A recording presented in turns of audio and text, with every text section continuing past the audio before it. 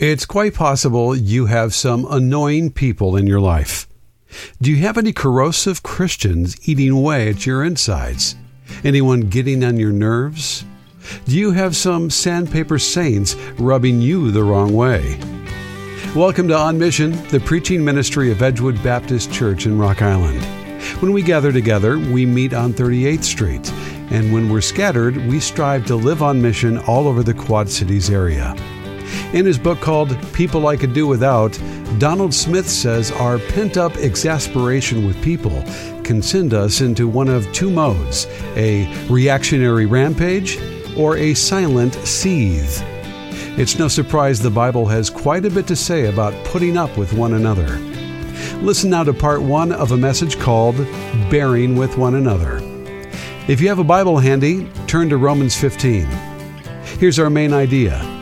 Because Jesus bears with us, we can bear with one another. Several weeks ago, Edgewood hosted a simulcast event in partnership with Voice of the Martyrs.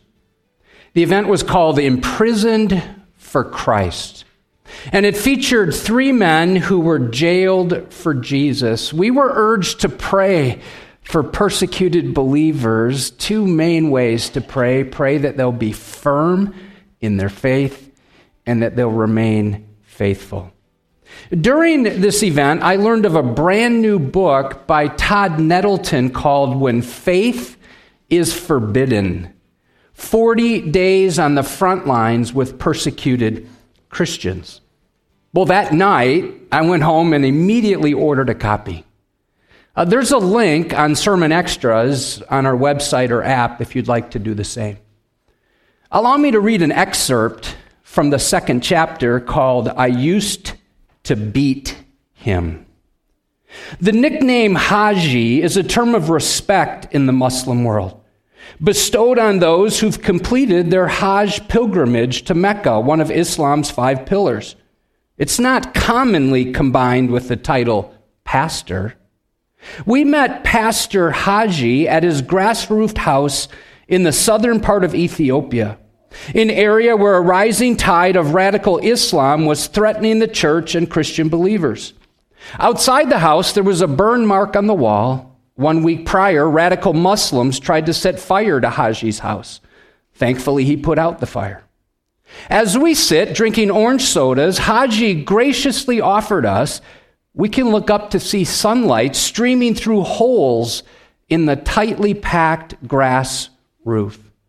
The holes are the result of neighborhood Muslims throwing stones in the house, trying to pressure Haji and his family to leave the area or return to Islam. Thankfully, none of his family was injured by falling stones. Haji understands the hatred of radical Muslims. He used to be one of them. He was so devout, he was sent to Saudi Arabia for special training. As we stood outside the hut, Haji had his arm around the evangelist that brought us to meet him. Nodding his head toward the evangelist, he said 5 words I will never forget. So this is the former Muslim, with his arm around the evangelist, said these 5 words, I used to beat him. What? I used to beat him. Haji went on to tell us that he was the leader of a radical Islamic group of young men, and part of their holy duty to their prophet was attacking and harassing Christians. One of those they attacked was this very evangelist, the man now smiling with Haji's arm draped loosely over his shoulders. In spite of beatings, the evangelist refused hatred for his attackers. Instead, he showed them love and he offered them blessings and good news. Haji had no explanation for such a response. How could a man you were beating show love to you? How could he not grow angry and fight back? Eventually, Haji's heart was won by the gospel message and the love of the Christian man he was attacking. He left the vitriol and violence of Islam for peace beyond his understanding. So here's what I wrote down. I don't know what your reaction is to hearing that. Here's what I wrote down. This follower of Christ was able to forgive a Muslim for beating him. It makes me wonder why I struggle to bear with someone who simply bugs me. Well, in this final installment of our One Another series, our focus is on the biblical imperative to love one another. This week, I learned something new. There's 59 different one another statements. Here's something I learned, 2 things. 1/3 of them deal with unity in the church. So that means unity is a big deal to God. Another 1/3 of them instructs us to love one another. So Edgewood will be united to the extent that we love one another. I've been pondering one pastor's perspective. I put it on the top of the screen. The primary activity of the church was one anothering one another. Well, as we've been learning, and many of us have experienced firsthand, every relationship we have can rupture easily. Listen, if we don't work at it, our idiosyncrasies will become irritants and our unity will unravel. That's why we must and will follow the exhortation in Ephesians 4:3, which says, eager to maintain the unity of the Spirit in the bond of peace. This week, I went through some old files. Do you ever do that? And you go, whoa, I didn't know that was in there. So I was going through some old files. I came across an online search I did 18 years ago. Here's the topic: annoying people. I just typed it into Google. 1.1 million sites came up in the search results. Well, so this week I thought, well, I'm going to do the same search. So I did the same search. The number of results increased from 1.1 million in 2003 to 170 million today.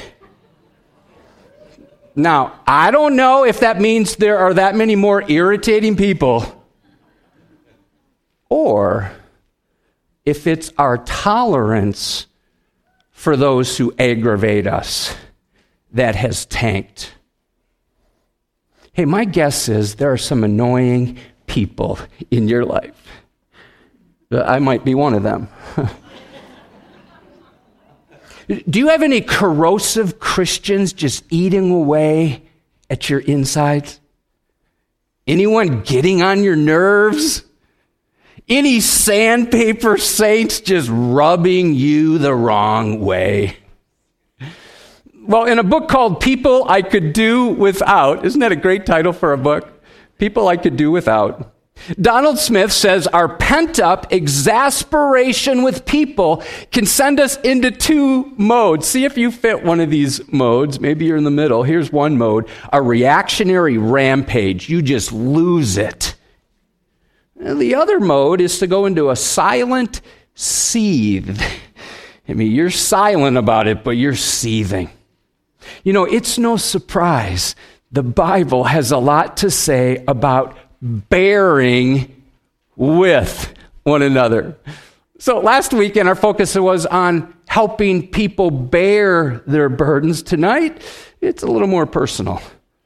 How can you and I bear with one another? So the phrase bear with, well, it means to endure patiently, to put up with, to be indulgent, to suffer. It's the idea of long suffering, being slow to be angry. Let's just admit it, we don't do much of that at all today. We sound off, we run off, or we run somebody else off. And sometimes we square off and we want to knock someone off. But seldom do we put up with people. So the phrase bear with occurs 17 times in the New Testament. Here's the first time it's used. It's used by Jesus, Matthew chapter 17, verse 17. This is right after the transfiguration. Jesus comes down the mountain, and there's a crowd. A man comes up and asks for mercy on his son. I brought him to your disciples. They could not heal him. And Jesus answered, O faithless and twisted generation, how long am I to be with you? Check this. How long am I to bear with you? How long shall I put up with you? Ephesians 4:2 gives us 4 ways to cut others some slack. Ephesians 4:2 says, with all humility and gentleness, with patience. So here's the phrase, bearing with one another in love. Well, there are 4 ways here that we're to cut each other some slack. But first, we're going to have to deal with our pride. Do you see that? First, with all humility. Here's our pride. It often gets evidenced this way. We think we're always right. Everyone else is wrong. When we're humble, we'll put up with people because we know we're not easy to be around with either. Secondly, we're to be gentle with believers who believe and behave differently than we do, recognizing that the God of grace, we just sang about amazing grace, is gentle with us. Thirdly, when we're patient with others, we can see that they're in process, just like we are. God isn't finished with me, and he's not done with you either. And number 4, when we bear with others, we're to do so in an attitude of love, not indifference or hatred. Look at Colossians chapter 3. Colossians 3, beginning in verse 12. Put on then as God's chosen ones. This is so tender. You can hear the plea here from Paul. He's writing to a church. Put on then as God's chosen ones, holy and beloved. What are we to put on? Compassionate hearts, kindness, humility, meekness, and patience. Check out the first phrase of verse 13. What is it? Say it with me. Bearing with one another. And if one has a complaint against another, well, sometimes it's not a matter of bearing, it's forgiving each other. What's our model? Jesus. As the Lord has forgiven you, so you also must forgive. So instead of being harsh with others, we're called to be holy and humble. We're to bear with those who bug us, and if someone has wronged us, we're to forgive as the Lord has forgiven us, even those who persecute us. Now, before you can bear with someone, you may first need to forgive them for whatever they've done to you. Forbearing and forgiveness often go hand in hand. This leads to our main idea. Because Jesus bears with us, aren't you glad he does? We must bear with one another. And so we're called to put up with different personalities, different preferences, different perspectives. Several weeks ago, we briefly referenced the first verses of Romans chapter 15. We spent most of our time in chapter 14, where we were exhorted to accept one another. I want to go back to that text, and I want us to take a closer look. So open your Bibles up to Romans chapter 15. We're going to discover 6 ways to bear with those who bug us. Let me give them to you right at the beginning. Put up, build up, look up, grow up, stand up, and speak up. Paul is writing to 2 distinct groups in the church at Rome. He's writing to those who are weak and those who are strong. And each group graded on one another. The strong saints had no problem eating meat sacrificed to idols, while others felt by eating meat a person could become spiritually contaminated. This group followed a strict diet. They thought some days were more spiritual than others. So these believers bothered the other believers who felt they could indulge in any kind of meat and worship on any day they wanted. So what's going on? One group hadn't fully grasped the extent of their freedom in Christ. The other group exercised their freedom in Christ with a clear conscience. But get this, but didn't bear with believers who disagreed with them. Listen, we've said this before in this series. This is the last message in this series, so I want to say it again.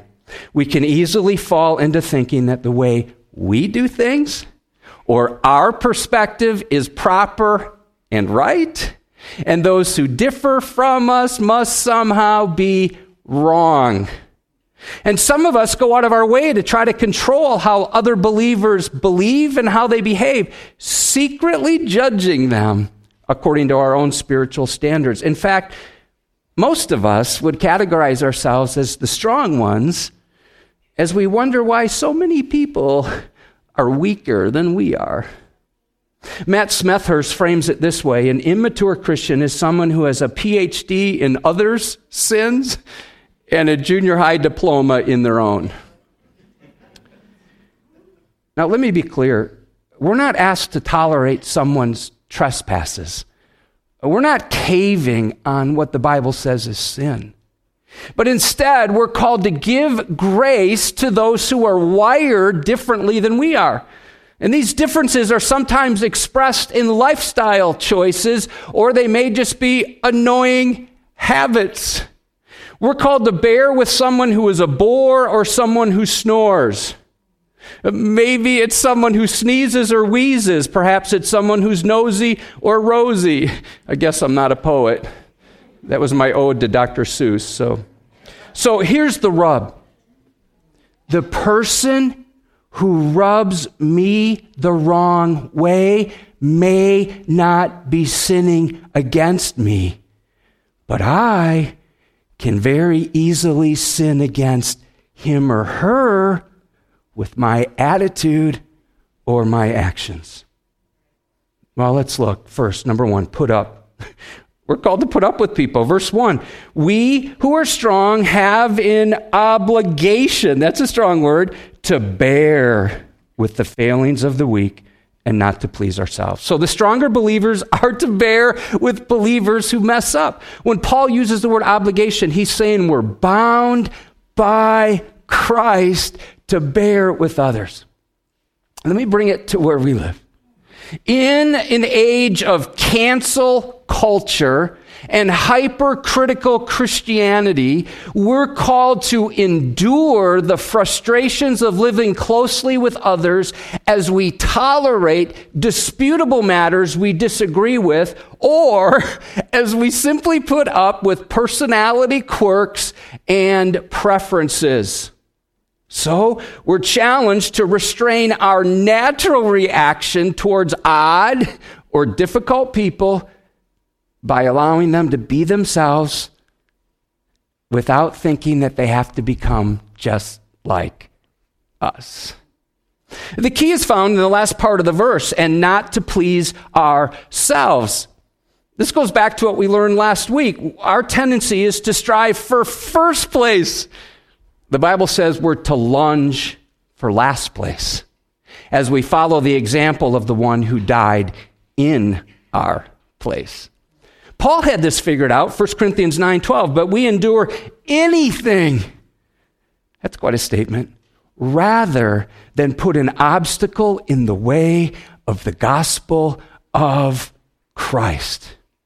Do you know, it's always been easy for saints to get sideways with one another. In the late 1800s, there were two deacons in a small Baptist church in Mayfield, Kentucky. They didn't get along, and they always opposed each other in any decision the church made.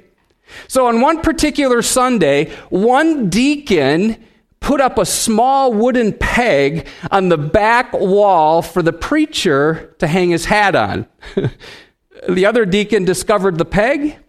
He was outraged, and he left the church. As far as I know, this is a true story.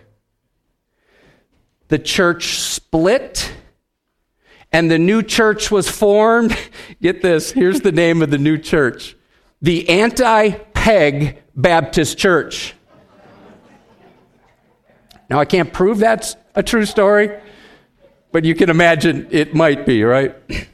So because Jesus bears with us, we can bear with one another. Secondly, build up. So not only put up, but build up one another. That's right from verse 2. Let each of us please his neighbor for his good, to build him up. So when we bear with one another, we allow God to use us to help construct Christians. When we blast away, we willingly or unwillingly participate in the process of tearing them down. Notice, we're not just to endure people, we're to encourage people. How are you doing at that? Our aim is to be a disciple-making church where everyone is being discipled, and everyone who has been discipled is discipling others. We want to be and create a culture where everyone is built up in their faith.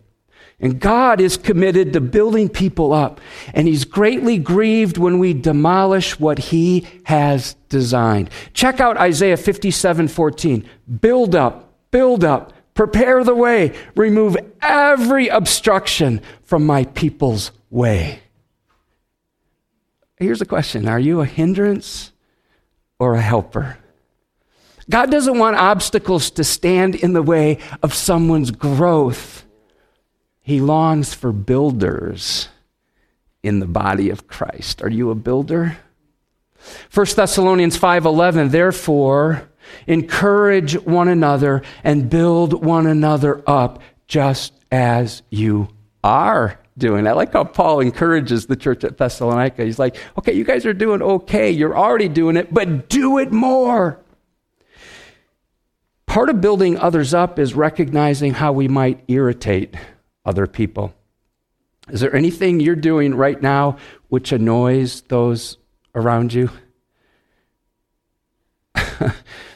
Well, I have a bad habit that I'm not sure I want to confess in front of everyone, but I told Beth I would, and she's like, really? So here you go. Here's one of my bad habits. So in our house, when Beth is looking for me, maybe she has a question, or maybe we're getting ready to go somewhere, when she calls my name, I don't answer her. And I know it bugs her. I make her come and find me wherever I am in the house. I did it when our girls were in the house as well. I know it bugs them, and I should change. This week, I did it again. So what is it that you're doing that you know bugs someone else? So if you know you're rubbing people the wrong way with something you're doing, then maybe you should change. I think Beth's glad I said that out loud, because now I have to change. So because Jesus bears with us, we can bear with one another. Are you rubbing people the wrong way? Anything you need to change? Is someone rubbing you the wrong way? Since Jesus bears with you, you can bear with that person. Thanks for joining us for On Mission. If you'd like to hear more sermons like this one, or want to learn more about the ministry of Edgewood, go to edgewoodbaptist.net or download our free mobile app on the Apple App Store or Google Play by searching for Edgewood QC. We'd love to have you as a guest at one of our 3 weekend services, Saturday at 5 or Sunday at 9 or 10:45.